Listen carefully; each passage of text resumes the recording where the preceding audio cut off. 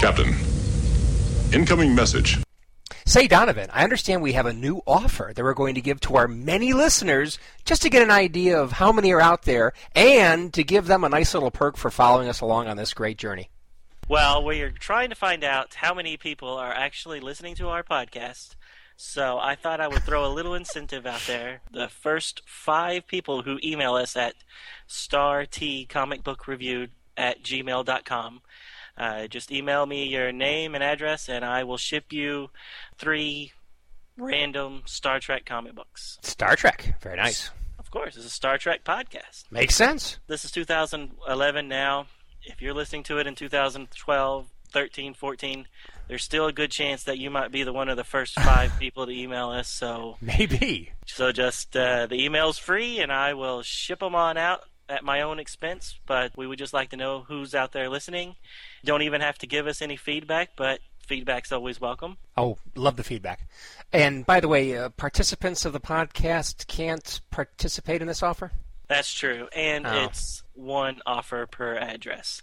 Ah. So, a husband and wife duo can't expect to get 2 sets of these great comics. And just as a disclaimer, these are just random Star Trek comic books that I have duplicates of. None of them are incredibly rare, so don't expect to get Gold Key #1 or anything. But, it's a free comic. We're going to be reviewing them at some point, so you might as well give it a read. So there's the offer. Please email us when you can. And thanks for taking part and listening to the podcast, and we'd love to give you some comics. Thanks, everybody.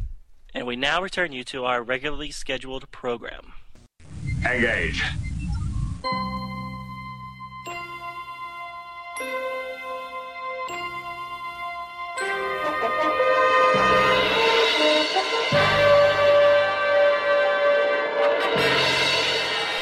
Welcome to Star Trek Comic Book Review.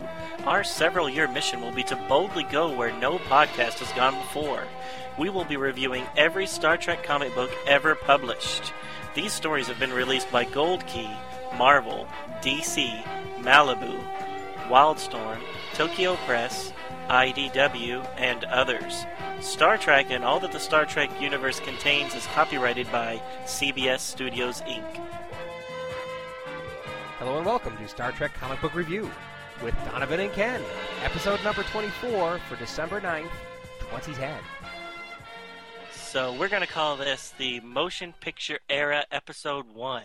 Oh. Because we're moving into a new timeline in the Star Trek universe this episode. Yes. So even though we did kind of touch to this timeline back in, we reviewed Marvel Comics 1 through 5, which was based in this timeline.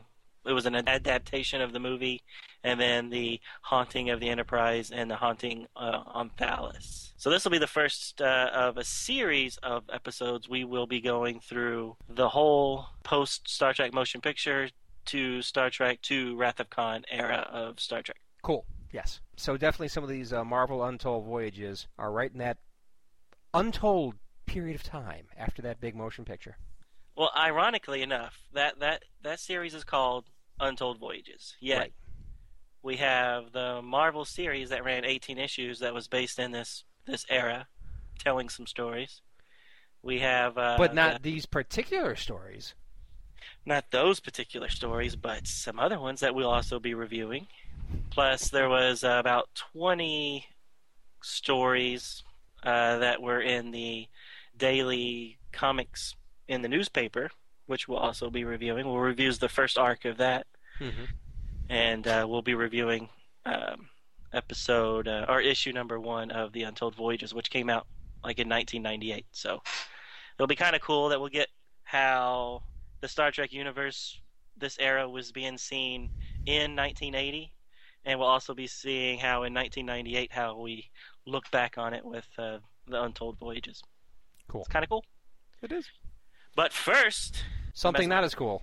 No, we have to have a message from our sponsor. McDonald's! For you parents who don't speak Klingonese, he's saying, people of Earth, unite and bring your kids to McDonald's for a Star Trek meal. That's a regular hamburger, fries, soft drink, a McDonald's and cookie sampler, and a Star Trek prize. Oh, yes, 5 different boxes based on Star Trek the Motion Picture. Action scenes, jokes, games. He says, take it from a father who knows. His kids love him. McDonald's Star Trek meal available for your kids now. So now we're back. That's great. Wasn't that great? That's it. It just brings a tear to me eye So hearing that's those commercials again. a little preview of what our first story will be, which is the McDonald's Happy Meal comics. Which really stretches things. But yes, it is Star Trek. It's a comic. I So guess it counts. We have to review it.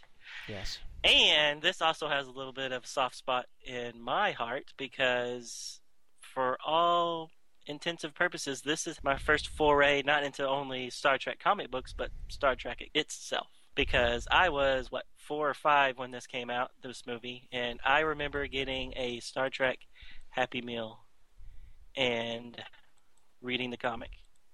Cool. And that was my first introduction to Star Trek. So again, it was like Star Wars, so you decide you'd give it a whirl. Exactly. When you're Right. 5 years old, that's all you really do, right? You just try to associate all new stuff with what you already know. Mm-hmm. And I knew Star Wars, so I was like, spaceships, aliens, comics, Happy Meal. It's all good. It's all good. All right, so there was actually, as the prize in your Happy Meal, you got like a little plastic communicator, and in that plastic communicator was a comic strip that was 8 panels long, and you thread the comic through your little communicator, your wrist communicator, and you could see one panel at a time, and then you would pull it down a little bit and read the next panel, pull it down a little bit, read the next panel. So we'll actually just kind of give a few word synopsis of what's going on in each panel, and then we'll talk briefly about it. So there was a total of 5, and I'll go ahead and go with the first one.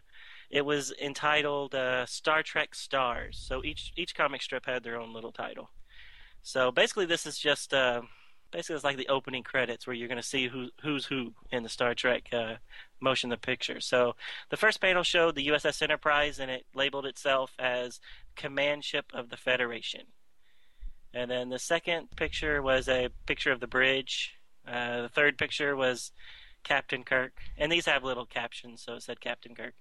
The fourth picture says Mr. Spock, and had a picture of Spock. Number 5 was Chief Engineer Scotty. Number 6 was a picture of Bones. Number 7 was a picture of Chekhov, Ilya, and it said Executive Officer Decker. And the last panel was a picture of the Enterprise kind of above like a planet, like a Saturn-like planet. And it has the caption of Mission to Stop an Alien Force Speeding Towards Earth. Mm. And that was it. Movie tie-in. Yeah, so my only comment on this was Uhura and Sulu got nothing. Yeah, and Ilya's there. So Yeah, well, she and Deckers are in there. So short-changing traditional standbys for the new kids on the block. right. Well, they were major characters in the movie. So they are. And apparently Ilya is such an important character, she ends up in some of the comic strips. Oh, man, way to spoil it. Which really doesn't make much sense. But we're not there yet. Right. So I'm seeing the strip on this thing. So the printout we've got of these actually shows this thing almost like a ViewMaster, like a vertical ViewMaster. Instead of the pictures being on a little wheel, it's a strip. Yep. And it's a very simply drawn strip at that. Well, I mean, these things were tiny. They were about each panel was about the size of a watch face. So and so this wrist communicator thing, did it have like a little plastic lens or something to magnify a little bit, or no? Nope. It was just a little plastic window. Yeah. It was like a little plastic armband that you would put on, and then it had like a little slot at the top and a little slot at the bottom where the face, like a watch face, would be. And in that little slot, you would just slide the piece of paper through. Right. And it was literally just a piece of paper, so it would get all like hung up in there and start bending, and they didn't last very long. The little armband lasted much longer than my comic strip did. Yeah, and the fact that young Donovan was using it didn't help at all. The master of disaster, I bet. Well, yeah, I'm guessing. Well, I'm 5 years old or 4 years old. I can't. Let's see. 80, I would be 5 years old. So you can't expect me to take care of everything when I'm only 5 years old. Indeed. I can go and stick it in a Mylar bag and put it in a comic book box like I would today if I got it. Yeah, like today. So the drawing style reminded me of Yellow Submarine, Beatles' Yellow Submarine artistry. I guess so. Yeah, especially some of the later ones. So I agree. Yeah, and some of the colorings too. Interesting that they chose that particular style to do everything in. This is a Happy Meal, so obviously it was not a high budget production. Right. And I mean, if we didn't have the internet and somebody else other than me actually kept a hold of their 5 comics and scanned them in for the whole world, we would not be reading these right now. So. And what a loss it would be. I know, right? All right, let's go into one of my favorite of the 5. Number 2. And the title is A Pill Swallows the Enterprise. Yes, a pill. Okay, so the first one. Spock is apparently saying to Kirk, "Wake up, Kirk. We're trapped." And Kirk says, "What?" And they show a picture of the Enterprise hurtling through space in a big Tylenol capsule. A clear capsule is actually completely enveloping the Enterprise. It's amazing. So Spock doesn't know what it is in the next picture of Kirk and Spock next to each other. They go ahead and try to fire phasers at their capsule captor with no effect. Then the scanners report a Delphus meteor is heading for them. They can't get out. Prepare for impact is the next scene.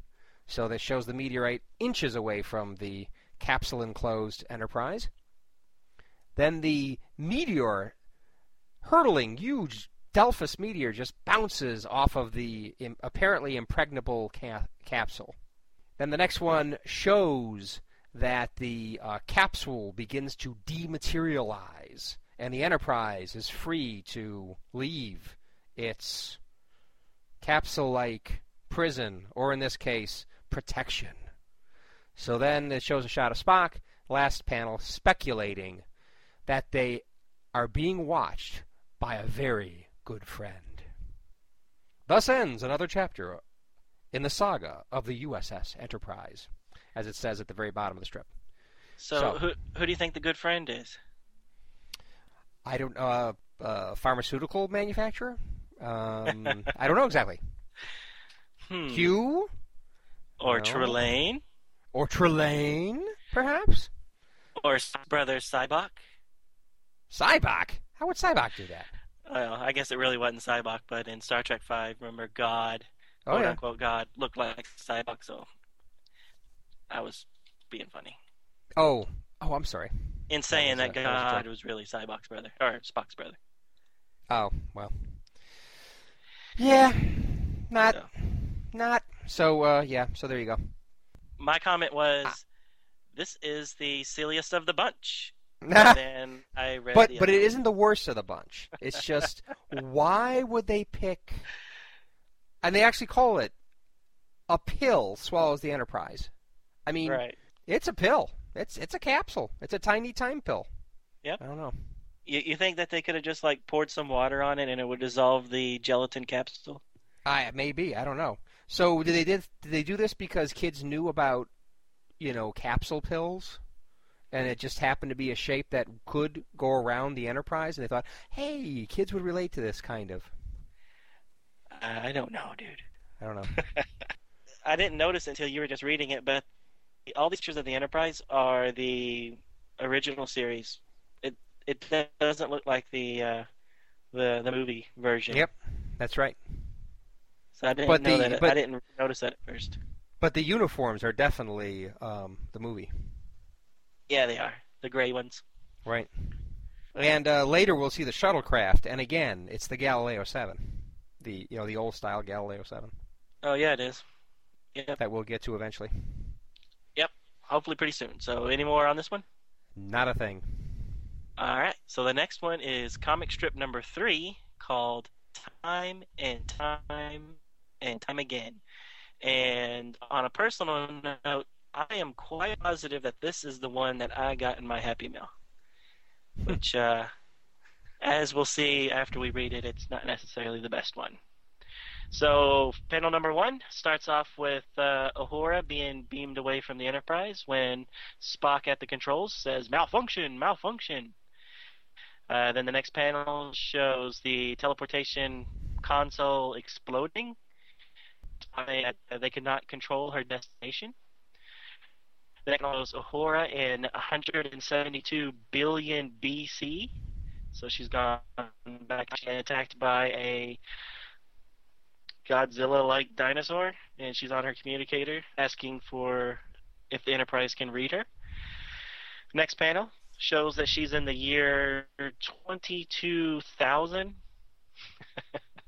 and she's encased in like a glass coffin, and she basically says, again, "I am 3 solar systems ahead of you," which I guess they told her that she's lost. I don't know.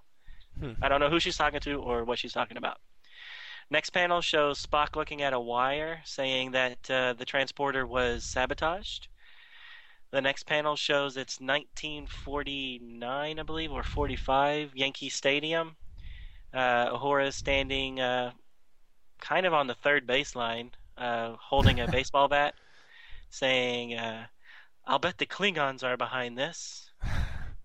And then the next panel shows her on the Enterprise teleportation pad with the baseball bat. And Kirk says, "Welcome home, Lieutenant." And then the last panel shows Spock saying that it was only a matter of time before they would get her, I guess. Wah, wah, wah, wah. So, as a kid, I was disappointed that I got the quote-unquote girl one. Because it was an Uhura-centered comic strip. And, if I'm not mistaken, it was the Happy Meal box that had Ilya on the box. Oh, man. You got a double hit of femininity. I know, thrown right? At you. Man. So, I just remember... If you were a little older, you would have been fine with that. But yeah, true. And if I'm not mistaken, I think that the band might have been Pink. I can't remember that well. Oh, they pegged you, man. Look out. I don't know if they were all Pink, or I might be totally misremembering that. But anyways, what do you think of the story? A little confusing? Well, these are obviously all aimed at kids, so you got to cut it some slack. But this made no. I mean, it doesn't make any sense. No sense. It's just filler. It's just filler. Yeah, the part that really didn't make throw sense. The kids. Yeah, the part that didn't really make sense was who is she talking to in that middle panel where she says, "I'm 3 solar systems ahead of you." Yeah, and what do you mean solar systems? I mean, are they flying through space to catch up with her when she's traveling through time? I mean, she's in the year 23,000.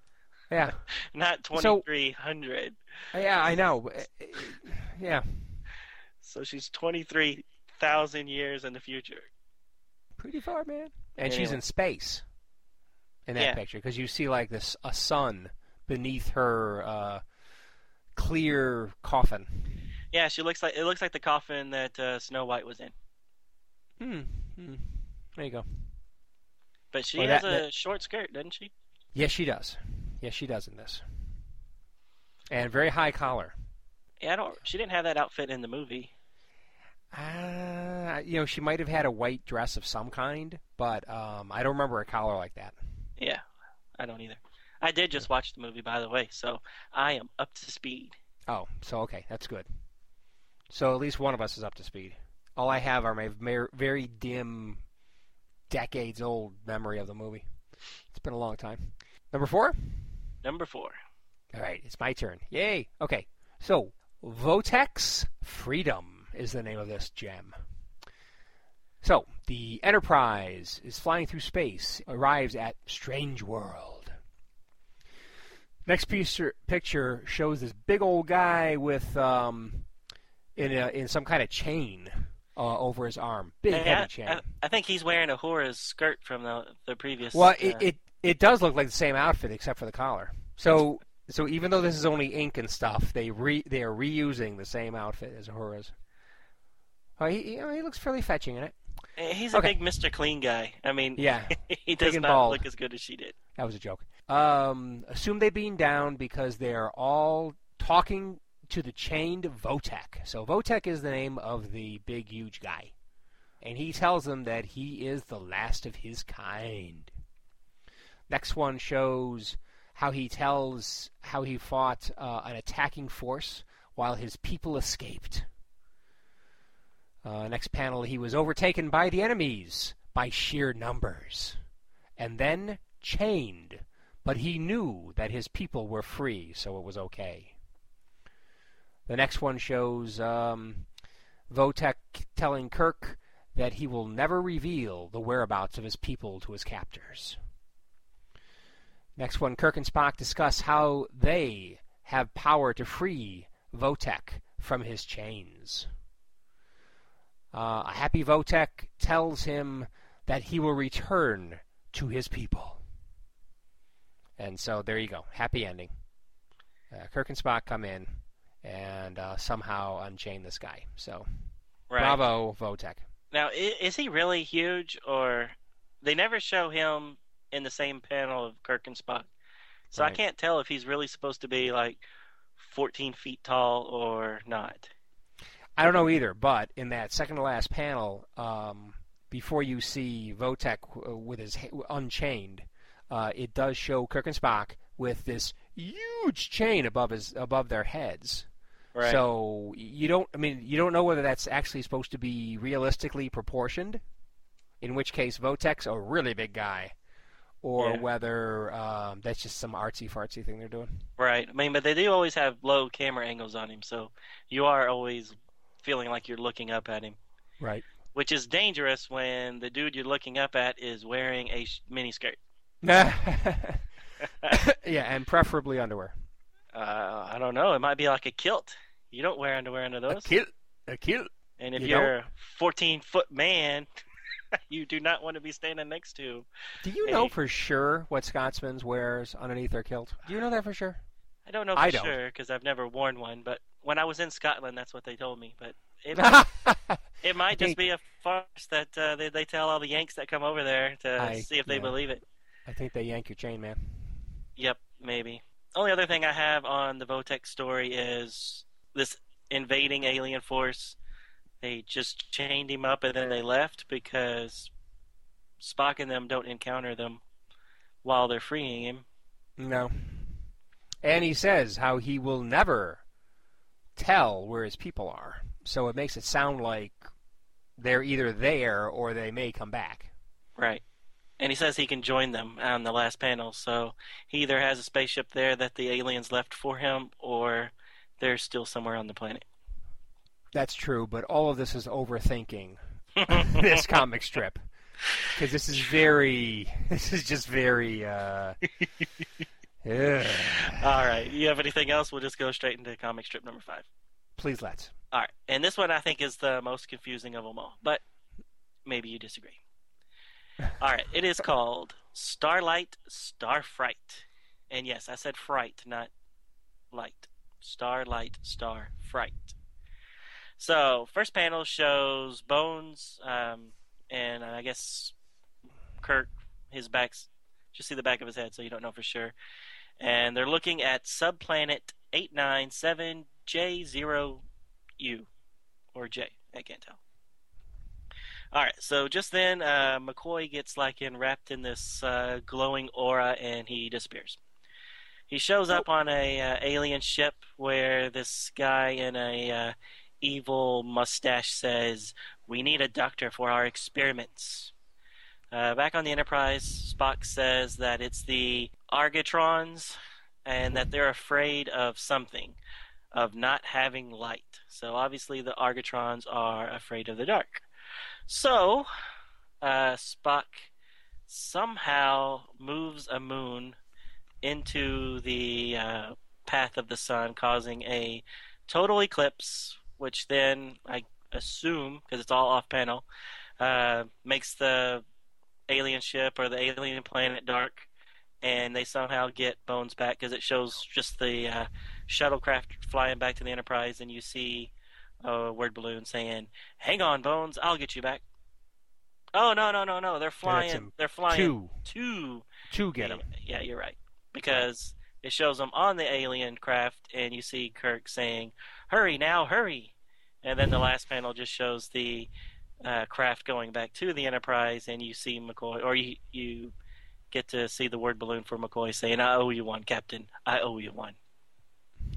Thus ends the final chapter in the saga of the USS Enterprise Happy Meal comic strips. Oh, bravo! Bravo! The last one. No, so like I said, and I even screwed it up in my little synopsis, but this one was the most confusing because it seemed like everything was happening off panel and you were just supposed to know what happened. So I had the hardest time on this one. Well, in a lot of cases, things happen in these little storylines that they don't really bother to explain. And if you're a little kid looking at this stuff, you probably don't care. Well, I did not care when I was a little kid. No. So, anything you want to talk about this one? Total eclipse of the sun? No. No, very good point. I mean, how do they cause a total eclipse? How do you manage getting a large enough object in front of the sun, or whatever the star is in the system? Makes no sense. But you can tell that these guys that grab Bones are bad, because the only picture we see of these people, the guy looks like a very well-tanned Ming the Merciless. Yeah, he has the big handlebar mustache like you see in the old Dudley Do-Right commercial or cartoons. Dudley Do-Right. Yeah, where the villain was always twirling the mustache. Yeah, that's a handlebar mustache. Yep. Yeah, the only thing I have is I'm just curious as to what experiments that they wanted Bones to do.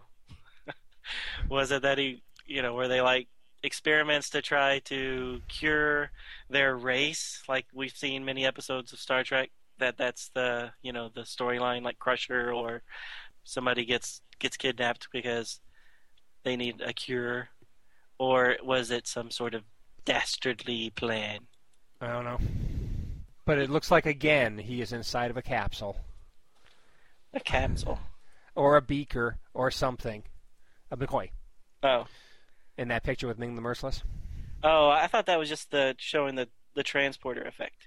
Oh, is that what that's supposed to be? Yeah, because if you remember in Star Trek The Motion Picture, it's the only time that every time somebody beamed, they would be beamed in like a column of light, and then inside the column of light they would start sparkling and materialize. I'm not so sure I like that transporter effect. But, my opinion. I liked it in the movie. I thought it was a kind of a cool effect, but in the movie you only saw people beam from transporter pad to transporter pad. Mm-hmm. I don't think that effect would have worked if you were beaming down to a planet or something, because you would have to have this beam of light coming from space all the way to the surface, and then you would start materializing. It'd look kind of cheesy, I think. But that's just me. Agreed. Interesting point. So, in addition to these little comic strips that you got as your prize, for your communicator comic strip watcher, you also got a couple panels of comics on the box itself, and they basically told the first few minutes of the motion picture. So we're not really going to go over it, but I kind of dug the art, though. I thought the art was actually kind of cool. The boxes. The comic. Yeah, the boxes. But, some of the art wasn't bad. Like when that last one where it shows them going off to go save the space station that Epsilon 9 that they already knew blew up. Right. You get to see the Enterprise blasting out of space dock, and it actually says, "Flames spurt from the ship's jets as the Enterprise floats free of the dock." And you get maybe the last shot we'll ever get of the Enterprise with flame just shooting out of the nacelles as it just blasts off. Can we all hope for that? Can we please? I know that it has no bearing in the movie, but it looks cool. It does look cool, and that's probably why they did it in in the Gold Key stuff? The Gold Key comics. Yeah. And took it even to the next level, showing flames coming out of the shuttle bay doors. Yeah. Yes, that's some good stuff there. But now the good thing about this, as opposed to the little toy comics, is it really does show the Enterprise as she looks from the movie, and not bad artistry. No, I think it looks great. So the last panel, it looks there's a different shot where you don't see flames, and the Enterprise looks quite nice. Yeah, no, it looks really good. Now let's just go really briefly. The first comic, the first box had the Klingons being destroyed by V'ger, which may be a little violent for a Happy Meal toy, I thought. I mean, because it actually just shows them exploding versus like in the movie where it shows them just being digitized. And then the second strip from the second box shows the people on Epsilon 9 watching the Klingons get destroyed. The third box shows the Enterprise getting ready to take off, and the transporter accident that kills two of the crew members. And it kind of shows them being deformed and stuff by the teleportation, which again I was like, ooh, that's kind of rough for a for a little kid to be reading on the back of his Happy Meal toy. Don't be. And then the fourth one shows Epsilon 9 being destroyed, and then the last one shows the Enterprise and her crew blasting out of space dock, which is pretty cool. Anyways, I just thought that was funny that they picked probably the most violent scenes in the whole movie to depict on these Happy Meal toys, because nobody else dies throughout the rest of the movie. I guess Ilya does, doesn't she? She does. Kinda, but she comes back as a robot. Yes, and she even comes back in the in one of the comic books we're going to look at. So we'll get to Star Trek comic strip number 1 after these messages. Presenting McDonald's Star Trek meal. Parents, take a good look. It's the only meal approved for your kids by the United Federation of Planets. Outside, the Enterprise, action, intrigue. 5 exciting boxes based on Star Trek, the motion picture. Inside, a regular hamburger, fries, soft drink, a McDonald and cookie sampler, and a Star Trek prize. Star Trek meal, games, jokes, puzzles. Your kids will love them. McDonald's Star Trek meal. Oh, another fine commercial. Yep. Another little blast from the past. I don't remember these commercials as a kid, but I like them now. I want to go get me a Happy Meal. Woo! Except they probably don't have toys in them anymore. Well, certainly not Star Trek toys. And that's the only kinds that matter. So, next thing we're going to go on to... Oh, yes, comic strips. Go right ahead. Comic strip. Number 1. So, like I said, these came out in the newspaper. So, these comic strips came out from December 2nd, 1979 to January 12th, 1980. And just for the record, I have tried to collect comic strips in the daily newspaper. Back in 89, there was a Batman comic strip that I tried to collect. And it is darn near impossible to try to collect that little strip out of every newspaper to try to get a cohesive story. So, but thanks to the internet, it's all there for you. Excellent. Thank you, internet. Yep. So this story is entitled "Called Home," and the writer and the artist is Thomas Warkentin, and he did a lot of these comic strips, and he's both the artist and the writer. So it's all him. So here's the synopsis. So Enterprise receives a mysterious radio transmission from an unexplored sun system. The transmission seems to be in an ancient Tolton language, which we learn later is a race that was wiped out nearly 900 years ago. They go ahead and arrive at a planet where the transmission's coming from, and they find out that the transmission is actually coming from a small moon. They scan the moon and they find an old pre-warp starcraft crashed on the surface. In typical original series fashion, Kirk, Spock, and McCoy beam down onto the moon to investigate. Since they're on the moon, they get to use the cool environmental suits that we saw in Star Trek the Motion Picture. So it's actually kind of cool. While they're looking at the craft, they find that it's been deserted for 900 years, but they find some footprints and some tank tread prints. While they're following these prints, they come across a large tank-like robot. He just comes over the ridge and zaps them with some beams that paralyzes them, and he's telling them through telepathic means, "Fear not, you are loved." The robot then carries the 3 crew members into a hidden cave, and they prove that the moon is actually hollowed out. The robot takes them deep into the bowels of the moon and places them into some hypersleep chambers next to 2 sleeping beings. And these are some little guys. They're maybe about 3.5, 4 feet tall. So they're in some there's some sleeping pods right next to them. The crew start to be lulled to sleep by some hypersonic sound. Spock is able to keep from sleeping long enough to open up his communicator and contact the ship. Scotty beams the 5 life forms onto the Enterprise. So once in the transporter room, everybody wakes up, including the 2 diminutive little aliens.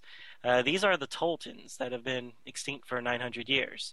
And they are unaware that they're now the only 2 survivors of their planet due to war. The little aliens tell them that they traveled to the moon in hopes of using the moon as a weapons platform during the war, because they did not believe the religion of their planet, that the gods were on the moon. So their religion is that the gods were on the moon. They didn't believe it, so they were going to use the moon as a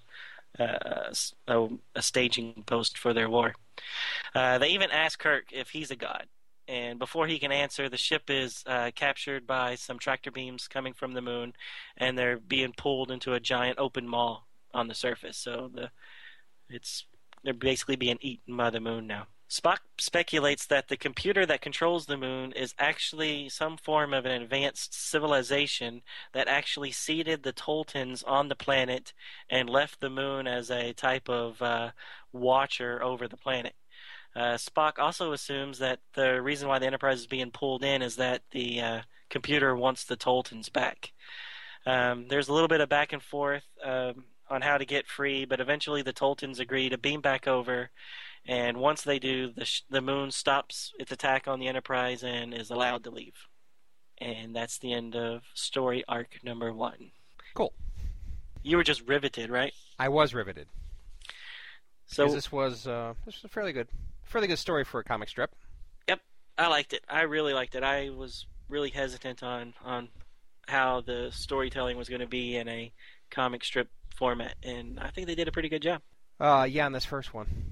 Another comment, and I got to jump on it because it's like on the 1, 2, 3, 4th panel. What do we see there on the bridge, sitting right next to Sulu? That is a Deltan navigator. Yes. That just happens to be named Ilya. Ah! Now, if this took place after the movie, that would be kind of difficult. Yeah. Well, you got to think maybe this was being made before the movie was finished, or before this guy got a hold of a finalized script or something. I don't know. Or the hot ball chick was a bit of a little mini phenomenon, something they associated the movie with, and the hell with what happened in the movie. Let's get her in the comic strip. Well, you were around back then, and you have a better memory. Was she pretty popular when it first came out? Yeah, a little bit. Yeah. I mean, there was a little bit of a hubbub about the ball chick. Because that was before Sinead O'Connor and other things. I mean, the only ball people you tended to see was Yul Brynner. I mean, yeah, just didn't see that many ball people around. It's unique, and you don't see it very often. No, you don't. And they pull the same thing in Farscape in the first season or 2. The blue girl. Maya, I don't know. But anyway, she's bald. Yep. And she was a pretty attractive lady also. Very, yep. For an alien. Yeah. For an alien. Well, she Oh, it's all body paint. That's fine. Oh, that's fine. That wasn't her real skin? Was she a Deltan too? I'll have to look that up. No, she's not a Deltan. The Deltans weren't blue. I know in Star Trek they weren't blue, but maybe in Farscape the Deltans were. No, they ripped off the idea. They didn't go that far though. Well, I've been to a couple of Star Wars conventions, and there's quite a few characters in the prequel era that not necessarily were in the movies, but were in a lot of the expanded universe stuff, like the video games and the comic books and stuff. Right. And I was shocked on how many women went to the Star Wars convention and completely shaved their head bald to be some of these women. Like Aji Ventress, who's like a Sith witch kind of character, and there's this bounty hunter called Aura Singh, and both of them are completely bald. And I was shocked on how many women actually shaved their head bald and came to that convention. You mean there are people that would actually shave their heads just for a Halloween costume? Yeah, weird, right? That's really weird, Donovan. I can't think of anybody that would do that. I guess I have done it, haven't I? So I'm just... Yes, you have. Yeah, but... Now, mind you, it was the donut cut. Since you were dressed up as... Random Star Trek fan. who likes to be like which character?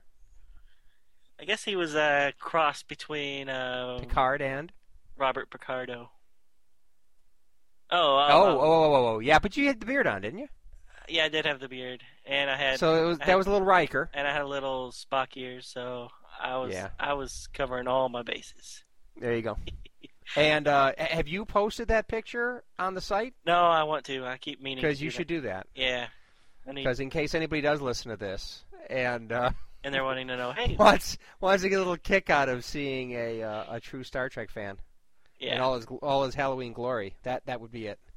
Yep. But I've shaved my head before for Halloween. I went as Lex Luthor one time. Oh God, you're kidding me. That was when I lived. That's commitment. I lived in Japan. That is commitment. When I did that, and they don't celebrate Halloween there, so I just did it. I just showed up Halloween day, bald, in a suit.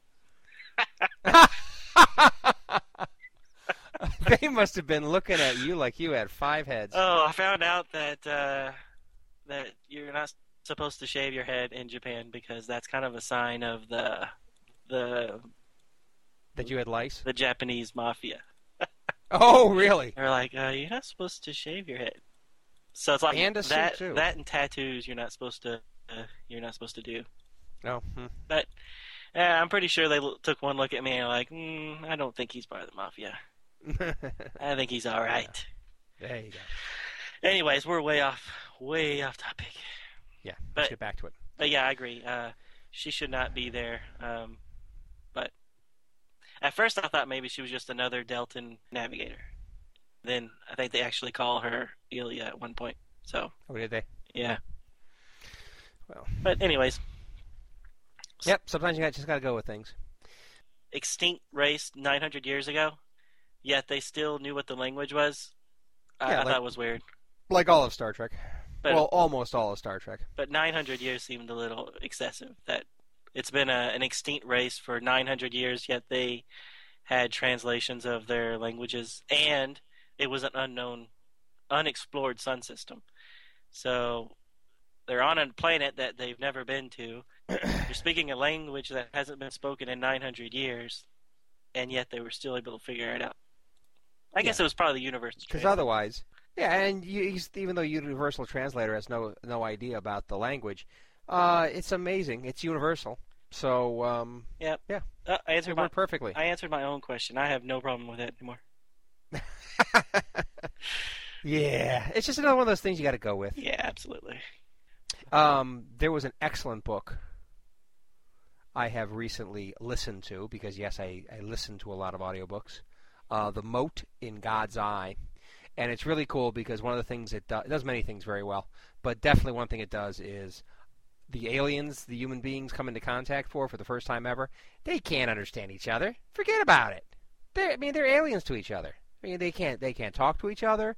They can't even figure out what, very much about them at all. And that's probably more like the way things will be. Oh yeah. Assuming we ever get off this little mud ball. Yeah, that's how it'll be. You're listening to and reading, real stuff, or maybe, non-Star Trek stuff. But I did just finish a Star Trek novel that's based in the new 2009 continuity, and one of the major characters of the novel was Uhura while she was in Starfleet Academy, and it went into a pretty good explanation about how a universal translator would work, and how, she, being a linguist, was able to, put this thing together that would, because all speech patterns had similarities, even though they're speaking completely different languages and different tongues, and there's certain inflections that all languages shared. And Right. I was like, well, that kind of makes sense, I guess. I don't know. Well, but the thing is, maybe all languages from Earth. But I mean, we saw in Next Generation, we're all seeded from the same base, right? Whatever those founders Forerunner people were. whatever they were. Anyways, We're all the same if you go back far enough.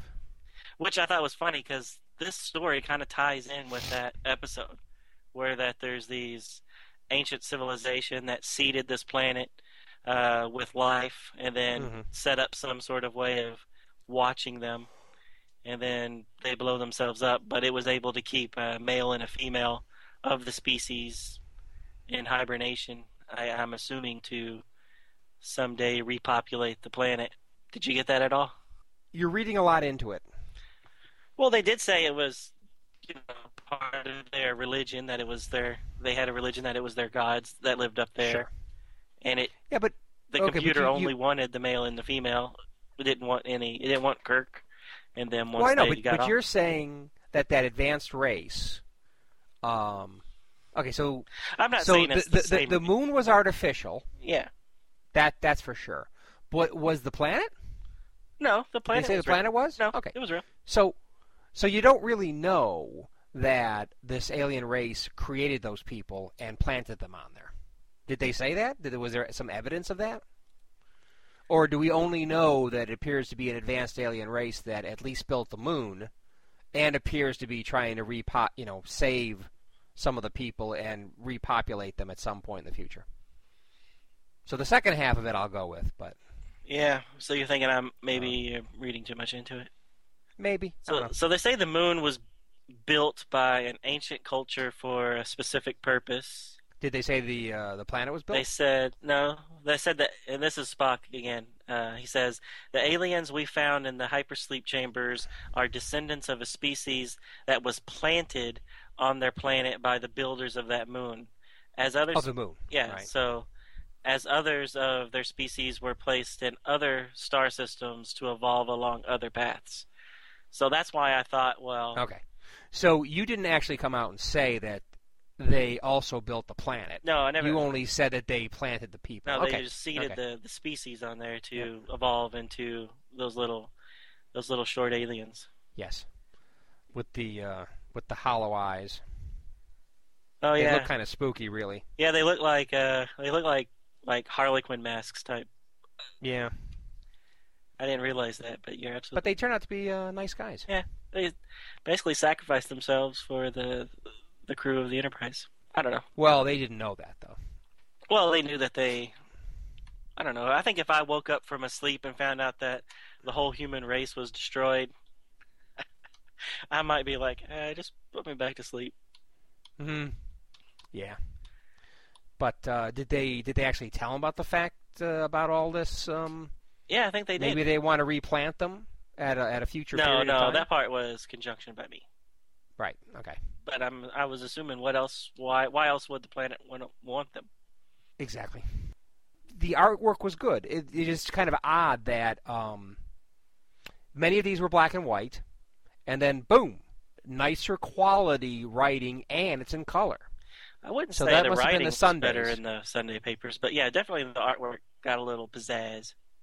Okay, I'm not quite sure what words I used, but I was talking about the artistry, not the script. Well, okay.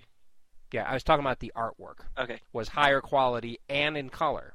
And I assume that was the Sundays. Yeah, it was the Sundays. Since it seemed to happen, okay. Oh, this must be Sunday. Okay. I was a little put off on that as I was reading through it. So, yeah, in general, it was good for a comic strip. And it was pretty good on Sundays. I think the artwork was nice and detailed on those. Yeah. And I was very surprised to see that, you had mentioned it before, though it always happens this way, there's a risky situation, they don't know what's going on, and they beam down the three most important people on the ship. and this time without any red-shirted security guys. They're just to die instead of them. Well, they're all wearing the red red environmental exactly. suits. Are they insane? That's my other point. So, I'm looking at it, and I figure, okay, so they're probably white, space suits, okay, fine. And I'm thinking, there's three of them? I mean, the three people? And then, of course, sure enough, there comes a robot that totally immobilizes them and kidnaps them. Are they crazy? And then I see, my God, they're in red space suits. They're insane. They want themselves to die. Yeah, good point. Maybe they only have so many space suits. They only have 3, so you can only send the 3 down. Maybe. I don't know. I'm kidding. They seem to have plenty of resources. So. Well, what's funny is that in the movie, Spock had the red spacesuit, and Kirk had like a white one in the movie. But in the comic strip, they all have red. But red pops a little bit better in the Sunday paper. Indeed. Real quick, you were talking about them getting immobilized by the tank. Mm-hmm. I think it's funny that the 3 of them get hit all at the same time, and then these tendrils start coming out of the tank and start wrapping them up. And you see Kirk, and his thought balloon is, "Can't move or talk. What are you? Can you hear my thoughts?" So he's trying to communicate it with his brain. Then you see McCoy, and he's like, "What's a country doctor doing on a rock in the middle of nowhere? Being wooed by a tin can." Right. And then you just get Spock, fascinating. The one that should really be trying to figure everything out is just saying fascinating, while Kirk, who usually is the most brass and jumps without thinking, he's the only one that's actually doing anything somewhat productive by trying to communicate with his it. Brain. It did tell him telepathically that they are being loved. Mm. So I guess there was a president to start trying to talk to it telepathically. Yeah. I thought it was also interesting that the comic had actually gone to the trouble of mentioning that the Enterprise is 190,000 metric tons. Yeah. So that was interesting seeing that stat just thrown in there. Did you look that up at all to see if... I did. Oh, did you? I did, in fact. I did. I saw 190,000. Well, that seems like a pretty specific number. So I went ahead and did a little search on the internet, and indeed I found a entry in the Encyclopedia of Science that said that the Enterprise is 289 meters long, 127 meters wide, and 190,000 tons in weight. Mm. So at least someone somewhere bothered to put the specs down, and at least 2 things used it: the Encyclopedia of Science and this comic strip. Thought the artificial moon, when it's pulling the Enterprise towards it, Kirk orders the impulse engines to be used to fight to maintain distance, and it's like. It's nitpicky on my part, but quite frankly, the warp engines are so hugely powerful that I think comparatively that the impulse engines are like a drop in the bucket, right? Power-wise, compared to the warp nacelles. And then the other thing that was kind of annoying about it is they went to the trouble of explaining what the impulse engines were, and they get it totally stinking wrong. The comic actually said the impulse engines are conventional rockets. Oh, do they? Yeah, it actually says the comic. I know they show a picture of they're conventional rockets, and then they're used when there's something wrong with the warp nacelles, and it's like, well, they don't say nacelles, but the warp drive. Comic says they're used in case of warp drive failure. It's like, okay. It's not a chemical rocket. I'm sorry. I'm pretty sure I remembered the impulse engines are supposed to be like plasma engines, Right. Which is incredibly hot gases or whatever. And then it says, in case of warp drive failure, BS. They use it all the time when they're within a solar system. Yeah, To move around. They're sublight engines. right, You know? and that's exactly it. In Star Trek: The Motion Picture, they made that huge deal that they couldn't use the warp engines inside of a solar system because it'll cause a wormhole or something. Maybe that's why they're saying that they have to use the. I mean, do they actually say they're trying to use the warp engines at first and it didn't work? No, they're just giving this this unnecessary explanation of what the impulse drive is. And the two things they say is what I just said. It's a conventional rocket, so it makes it sound like it's a chemical rocket, and it's not. And then the second thing they say, they use it in case of warp drive failure. Yeah. Which they could, but that's not the main purpose of it. Right. No, I agree with you. I agree with you 100%. On that same panel that it shows the little rockets going, right above it, it says warp engine straining, the Enterprise is unable to break free of the tractor beam. So I think you were right the first time. So they're already established that they're using warp to try to get away, and then they try to use the impulse engines to give them an extra boost. Little extra boost. Which is fine. I mean, it would be an extra boost, but, compared to the warp drive, So It's insignificant. like, right. No, you're right. Another thing is they refer to the transporter operator as Rand. Yes, So- she was. It's Yeoman Rand, I guess. Only whether she's Yeoman or not, I don't know. She's but Chief Rand. Chief Rand, but they don't call her Chief Rand. They just call her Rand. I thought they called her Chief Rand. Maybe it's in the other comic. Yeah, maybe another comment, but this one they called her Rand. Yeah. So it's like, well, it kind of looks like a blonde woman. It kind of looks like it could be Yeoman Rand. Yeah, but- if you remember in The Haunting of the Enterprise, Yeah. maybe that's the one that they called her Chief Rand.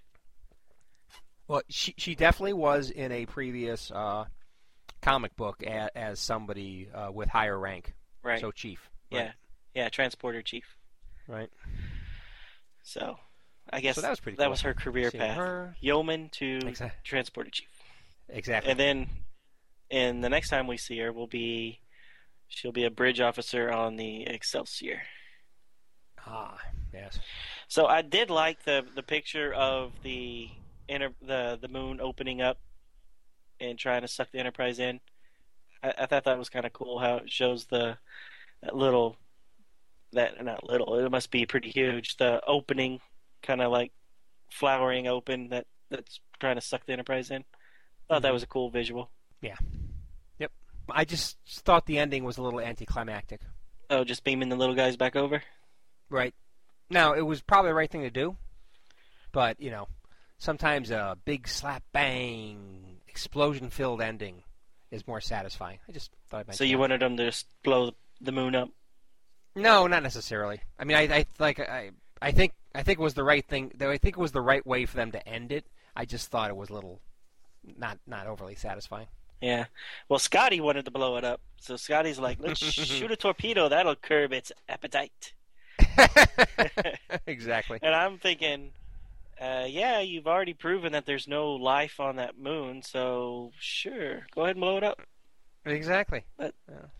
They don't. Except you're taking away probably the only chance of that race surviving. But yeah, you go ahead. Well, they got the Federation can take care of them. Yeah, but okay. Clone them a little bit. Two people. Well, you'd have to do something because that is too small a genetic pool to restart a race with. And I just don't know that the Federation had all the stuff necessary to, Yeah. help them to become a viable population again. Yeah, I get what you're saying, but and I maybe I'm reading into it, but I really got the feeling that they were going back, and then eventually the planet would reseed, or the moon would reseed the planet with these two aliens, and somehow repopulate their species. But I mean, it's been almost 1,000. It's been almost 1,000 years. I don't know how much longer that moon was going to hold on to the people before it went ahead and did whatever it was going to do. You know, they said it was Right. 900 years. So I don't know did the planet have like a nuclear explosion and they're just waiting for the planet to become habitable again. Yes, exactly. I think you're right. They're waiting for that. Anyways, I like the story. Reading it as a comic strip, you know, because they do have to kind of fill you in. The first couple of panels is always kind of a recap of what happened the last couple of panels or the last couple of days worth. Gets a little repetitive, but I really enjoyed the story. Good. Yeah, it was good. It was good for a comic strip. All right, so that was 1980. So that story came out while the movie was still fresh on everybody's mind. Mm-hmm. So now we're going to jump to 1998. Marvel Untold Voyages #1 for March 1998. The creative team, the writer is Glenn Greenberg, penciler Michael Collins, inker Keith Williams, colorist Matt Webb, letterer Chris Elipoulos, editor Tim Toohey, editor-in-chief Bob Harris. Cover shows Kirk running with the bridge crew behind him. All are in jumpsuit uniforms from the Star Trek motion picture style. The refitted Enterprise is above them, and above the Enterprise, the head of a very menacing-looking Klingon with lots of Wolverine-style facial hair. The grabber message in Star Trek the motion picture font says, "Tales from the second 5-year mission." Second 5-year mission, indeed.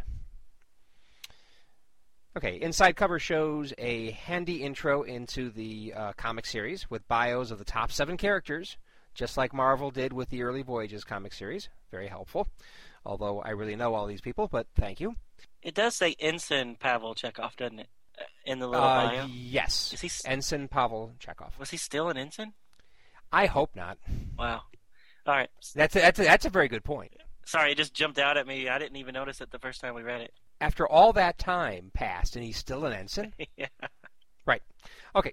But I must say, I mean, everybody else is pretty static in their ranks, too. I mean, Lieutenant Sulu, Lieutenant Uhura, lots of people not moving forward. Right. So happy that Sulu finally got a ship eventually. Okay. The next 2 pages, like I say, show actual photos from the movie and a synopsis of that movie to set up the comic book series and this issue in particular. Okay, so the story opens up on the bridge where the motion picture left off. The crew is reunited, and the V'ger threat is resolved. Spock states he no longer needs to return to Vulcan to undergo the rites of Kolinahr. Kirk orders Sulu to take the ship up to Warp 1. Out there, that-a-way. So the that-a-way is important because as I was reading it, it said out there. Kirk says out there, and it's like, well, what about the that-a-way? And so sure enough, I turn the page, and you see a glorious 2-page spread of the Enterprise warping through space, and of course, the text in the upper left-hand box says, that-a-way. So there's your that-a-way. So that was very good. Right out of the movie. The next page, in addition to the Enterprise 2-page spread, there is 3 more panels that are shown in gradually increasing size. And what do we see? We see 3 Klingon ships in Federation space, no less. The 3 battleship cruiser group is led by Commander Krell, whose ambitions appear to be outdone only by his brutality towards his crew. Krell decides he wants the advanced-looking starship that just streaked away for its technical secrets and the glory that it would bring him. We discover that they are in Federation space as part of a knowledge-sharing mission concerning the V'ger threat. On the speeding Enterprise, the bridge crew gossips about Captain Kirk's reaction to a message from Admiral Nagora. Is it their next mission? Will it be another life-or-death mission for the recently reunited crew? Or is it on a totally different topic?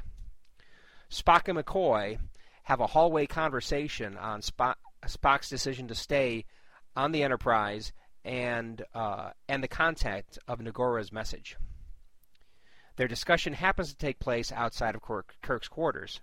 Kirk finally opens the door and exits, displaying annoyance at their loitering.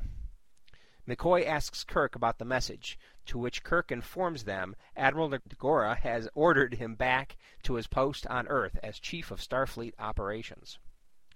Despite Kirk's protests, the Admiral says Kirk is of the most use to him and Starfleet on Earth, but he is letting Kirk stay in command long enough to complete the shakedown cruise. Kirk says now all he has to do is figure out how to stretch out a shakedown cruise for 5 years. Good joke. They are ordered to the Skyla sector to search for survivors of the Epsilon station that was digitized into oblivion by V'ger. The ship's sensors find no survivors, but do find a faint, unusual power reading. Soon afterward, they see 3 Klingon battlecruisers decloaking and surrounding the Enterprise. Kirk first tries diplomacy, since he recognizes them as the Klingon delegation sent to share information on the V'ger attacks. Commander Krell wastes no time in telling them he intends to take the Enterprise. He goes on to say he is sick of the stifling Organian peace treaty that has oppressed the Klingons and ruined all their aggressive fun for the past several years. Kirk confers with the bridge crew, and though their refitted Enterprise has much improved shielding and other improvements, it's still 3 against 1, and they are unlikely to survive this battle. Kirk tries the old Corbomite maneuver out on Krell, but this time Kirk calls the new superweapon the Omegatron. Krell calls his bluff, recognizing it as one of the oldest tricks in the book. Chekhov raises the shields, and the attack begins. The Enterprise's improved shields hold out, and they return fire, but eventually the shields start to lose integrity under the Klingon bombardment. Kirk starts to doubt his own ability to get them out of this situation when he hits upon a plan to use a new but dangerous feature of the refitted Enterprise to funnel power directly from the ship's engines into the phasers.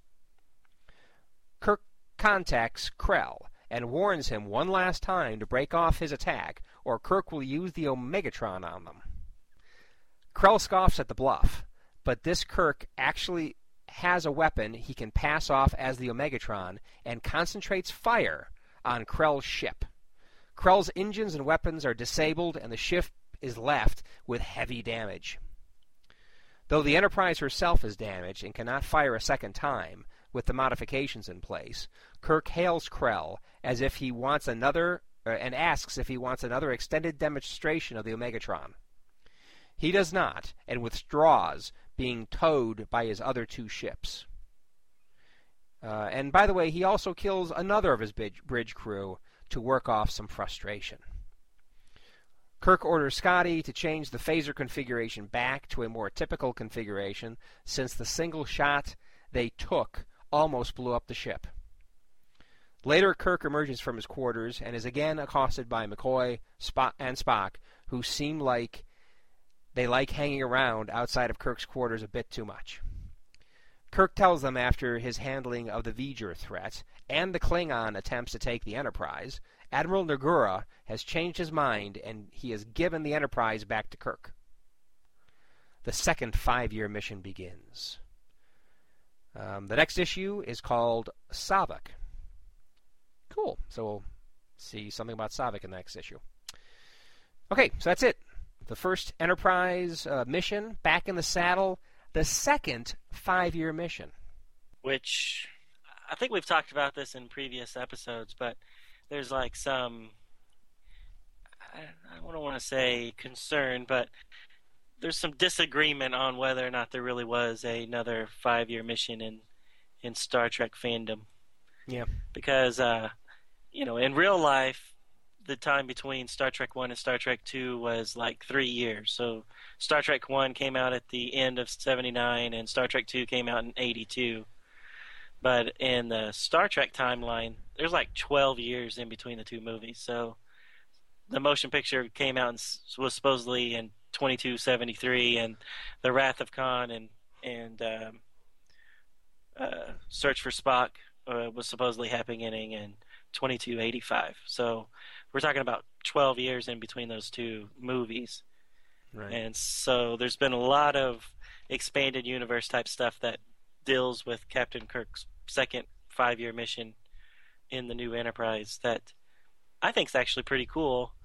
But the argument that I've heard was it takes away something when McCoy in Star Trek II tells Kirk that he needs to take her back and all this stuff, talking about the Enterprise. So yeah, the movie continuity does not support the idea of a second 5-year mission. Yeah, but does it disprove it? Well, like you're mentioning. I mean, Kirk's still an admiral. Yeah. He's still doing inspection duties. Isn't Spock the captain? But we're talking about 12 years, though. So you don't think in 12 years, 5 of those years could have been a second 5-year mission? Maybe. I don't know. Yeah, I mean, it's all up there. I mean, I just remember as a little kid going through the novels that were coming out by Pocket Books, and there was some novels that said second 5-year mission, and I'm like, oh, that's so cool. No, it's great to get more Kirk, Spock, and McCoy stories, so I'm all for that. It just, it's a new concept to me, anyway. Yeah, although you did read Star Trek number 4 and 5 that showed the haunting of Thalos and the haunting of the Enterprise, where he was still captain of the Enterprise. Yeah. So, anyways, I like it. I like the idea of him doing another tour before he goes back to being admiral. So I thought the comic book was an okay comic. It was a good comic.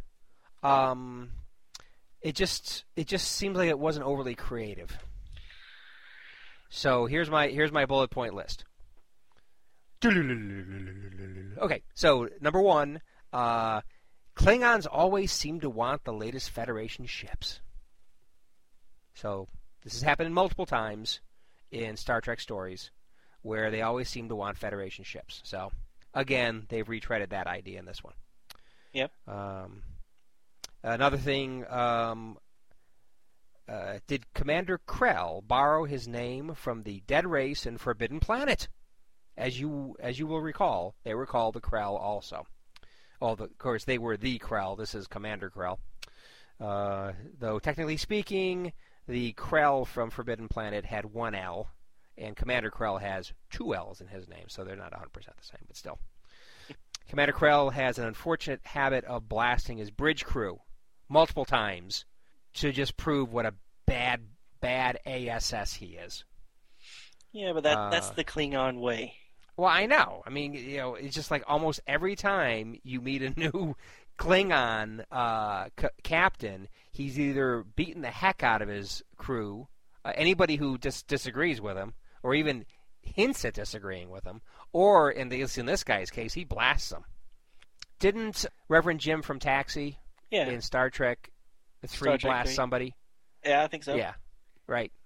They're just not nice people.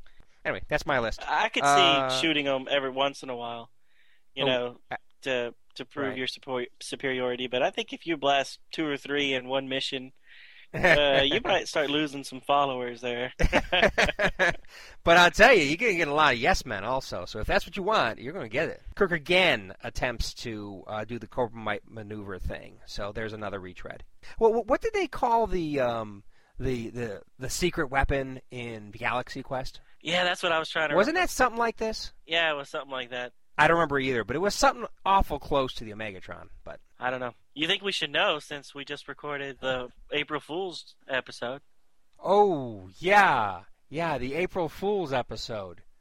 That was a wacky one, wasn't it? Yeah, it was. We should have probably mentioned that at the beginning for everybody that might have been a little confused last week when we were in Galaxy Quest timeline. So wacky. But so no, wacky. I can't remember what that Omegatron thing was. But anyways, so you didn't like basically another story about the Klingons trying to take over the ship? I'm just saying it wasn't very original.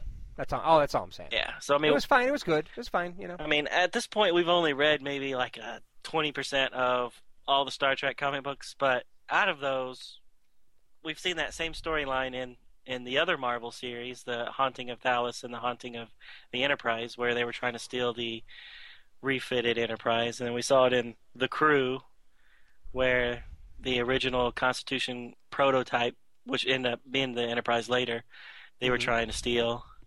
When else did we see the same story? I don't recall. I was thinking that there was another one where it was the Klingons again trying to do the exact same thing. In Next Gen, wasn't the Ferengis trying to steal the Enterprise D? Yeah, maybe. There was one episode when they were trying to do that. Yeah. And they came close, too. Well, the Ferengi were kind of really bad guys at the beginning before they became comic relief. Comic relief and kind of cuddly. You know? Yep, you just wanted to grab those ears and do a little umox on them, right? No. No. That's kind of gross. We shouldn't have said that. This is a family-friendly podcast. It is. We can't talk about umox. Yeah, we're going to lose our rating. Our clean rating on iTunes. We're going to have to be explicit now if we mention umox one more time. Oh, shoot. You did it. That's it. Sorry, kids. But when I was reading this, I really loved that they talked about the Organian peace treaty from that original episode, Errand of Mercy. When they mentioned it, and I'm like, oh, that's awesome that they brought it up. And then later on, they mention it again. They actually do a little asterisk and say, see Errand of Mercy to know what we're talking about. Right. But you don't see that very often. You don't see them ever mentioning this peace treaty all that often, especially, in the Next Generation and even in Star Trek 3. I mean, Klingons are the big bad guys, yet they never mention that there's this race of people with Q-like powers that can just, with a snap of their finger, destroy all weapons on both sides. Right. Yeah, and quite frankly, it seems to me that it seems like the original series just forgot about it. Well, after that after that episode, was there too many episodes later that the Klingons were really the bad guys? Or was it kind of like they're always trying to maneuver, kind of like the Trouble with Tribbles and things like that? They were always trying to outwit the other side, and not just a full-scale war. What, Errand of Mercy? Where the treaty came into being. It seemed to me like they just had that series. It was a standalone thing, and it really didn't affect anything else to me. Well, But you are right. It was more Cold War style kind of stuff as opposed to all-out war. Yep. I did like how you brought up the Corbinite maneuver, because I had a little note about that I kept wanting to see Baylock in this episode with being played by is it Clint Howard who played that little boy? Yeah, Clint Howard, who still gets a lot of work these days in his brother's movies. Yeah. I remember I watched that episode, years ago, and I'm like, this little kid's like, have some Tranya. And I remember thinking, that is a weird looking little boy. And this is like when I first got the internet, internet had been out for a while, but it was new to me. And I'm like, I'm going to look up to see if that boy was ever in anything else. Uh-huh. And then it pops up, Clint Howard. Andy River Show. That's Clint Howard. Then I rewound it, and I'm like, oh my God, that is him. It is Clint Howard. That's right. It's funny. But anyways, that's... One of his funniest scenes, at least I ever saw of him, was on an Andy Griffith Show episode. Did he play Opie's evil twin or something? No, it was not his evil twin. It was just some random kid who was in the in the jail cell, or the jail room, or the sheriff's station. Right. And he was just eating a jelly sandwich. He was just eating a peanut butter, or I think it was just a jelly sandwich. And I don't remember all the details of it, but it was the funniest little thing. Clint Howard, probably his best moment. Well, Clint Howard played a Ferengi in an episode of Enterprise. Oh, really? Yeah. He'd be good for that. Yeah, that was a good episode, because, obviously the Ferengi shouldn't be in the Enterprise timeline, because they're not discovered until more the Next Generation timeline. Right. So in that episode, they did a really good job by everybody on the ship was kind of knocked out, and then these three Ferengi came aboard, and it was Ethan Phillips, who plays Neelix. He was one of the Ferengis. Clint Howard was a Ferengi. Who was the third one? Oh, he's somebody that's been in Star Trek as an alien. So it was kind of cool that it was three actors who had played aliens in other Star Trek series as these Ferengis. Do you remember that episode? No, I do not. Though I liked Enterprise, I didn't get a chance to get a lot of repeat viewings of those episodes. Even though I have the first season on DVD. Yeah, I need to rewatch them. I'm still trying to get through Voyager. I've been working on it for a year and a half now. Oh, well, that's a lot of episodes to get through. Yeah, I'm still on season 2. I'm not burning through them very fast. Okay, the last comment I have, and then we can finish off whatever you might have had, is the bridge, the Enterprise bridge. Mm-hmm. I don't know if you remember it, but the Enterprise bridge in the motion picture was supposed to be huge, right? There was like several people just kind of standing at different stations, and the science station was in a different spot, and it was not laid out the way it is in Star Trek the original series, and then ends up in Star Trek 2. They kind of move everything kind of back. I think in the motion picture there's like 2 elevators, and then back in the original series and in the Star Trek 2 I think there's only 1 again. But in this comic book it definitely looks more like the Star Trek 2 layout of the bridge than Star Trek the motion picture, I thought. Yeah, another telling thing was, did we see Chekhov at his weapon station? I don't remember seeing that. Yeah, I think he was the one. He should have been. Well, yeah, he was the one shooting the Omega beam. Yeah, and he should be. Yeah. But the thing is, it's very much a close-up of him, so you don't know where he's actually in. At least not in that one panel I'm looking at the moment. Yeah. You don't know exactly where he is on the bridge. Yeah, if you look at the page right before they shoot the Omega... is that supposed to be him? If you see that there's... On the page before the one that he actually shoots Krill's Right, ship, right. you see there's a guy at the navigation station, and he's definitely not Chekhov. So you see him when they're talking to Krill. You know, I'm looking, but the thing is, so Kirk is in there, and he's got the little the thigh restraint things. Right, his seatbelt on the captain's chair is on him, and then they've got somebody in front of him. But then look at that girl off to the right. I mean, doesn't that look like that? Okay, so the girl looks like she's in the navigator's position. Oh, is that a girl? It looks like a girl. Right where the word balloon Uhura cut communications? No, I'm looking. The new shields are holding, Captain. I'm looking at that word balloon. Yeah, where Sulu says the new shields are holding, and then the person setting at the navigation is definitely a woman. Which would make sense, assuming that Chekhov was at his weapon station, which I thought was behind Kirk, but it should be behind Kirk and like where you see Scotty running towards the elevator. Yeah, the person right to the right of Scotty should be weapon station. Oh no, really? Actually, that should be the science station, and then the station right next to that is the weapon station. Okay. Like I said, the layout is different. They didn't take much time making sure the layout of the... Yeah, I don't think it's not supposed to be that far to the front, because in the movie there was other stations in between the weapon station and the view screen where people were just standing at. So that's what I was saying. In the movie, they made the bridge look huge, versus in the later movies and in this comic book, it's more compact, like it was in the original series. Right. Which I like better. I didn't really care for the huge, sprawling, open bridge in the motion picture. Yet another thing you didn't like about it. I watched that movie, and I really liked it. Did you? I did. Did you? Good. I'm like, I don't know why. I mean, it's slower than any of the other movies, but a lot of science fiction movies in the 70s were slower. So, but I thought it was pretty good. I'll have to watch it again. Yeah, you got it on Blu-ray. I was wanting to buy it separately because I didn't want to I didn't want to chunk up $100 to get the whole original series in Blu-ray. So I was I'll just get the motion picture in Blu-ray. They don't sell it separate. They sell every other Star Trek movie in Blu-ray by itself, but they're not releasing Star Trek the motion picture by itself. Oh, they didn't know that. Yeah, so the only way you can get that in Blu-ray is if you buy the whole series. I guess you just didn't man up and get it that way. I know, I got to do it now. Now you got the peer pressure. Okay, so why is it that when V'ger digitized the Epsilon station, the Klingon ships, why was it so destructive? I mean, the Enterprise folks scan objects all the time with tricorders, and it doesn't destroy things.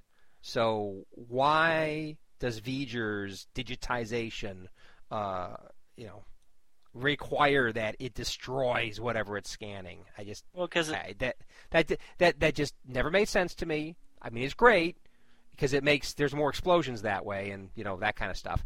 But it just didn't make any sense to me.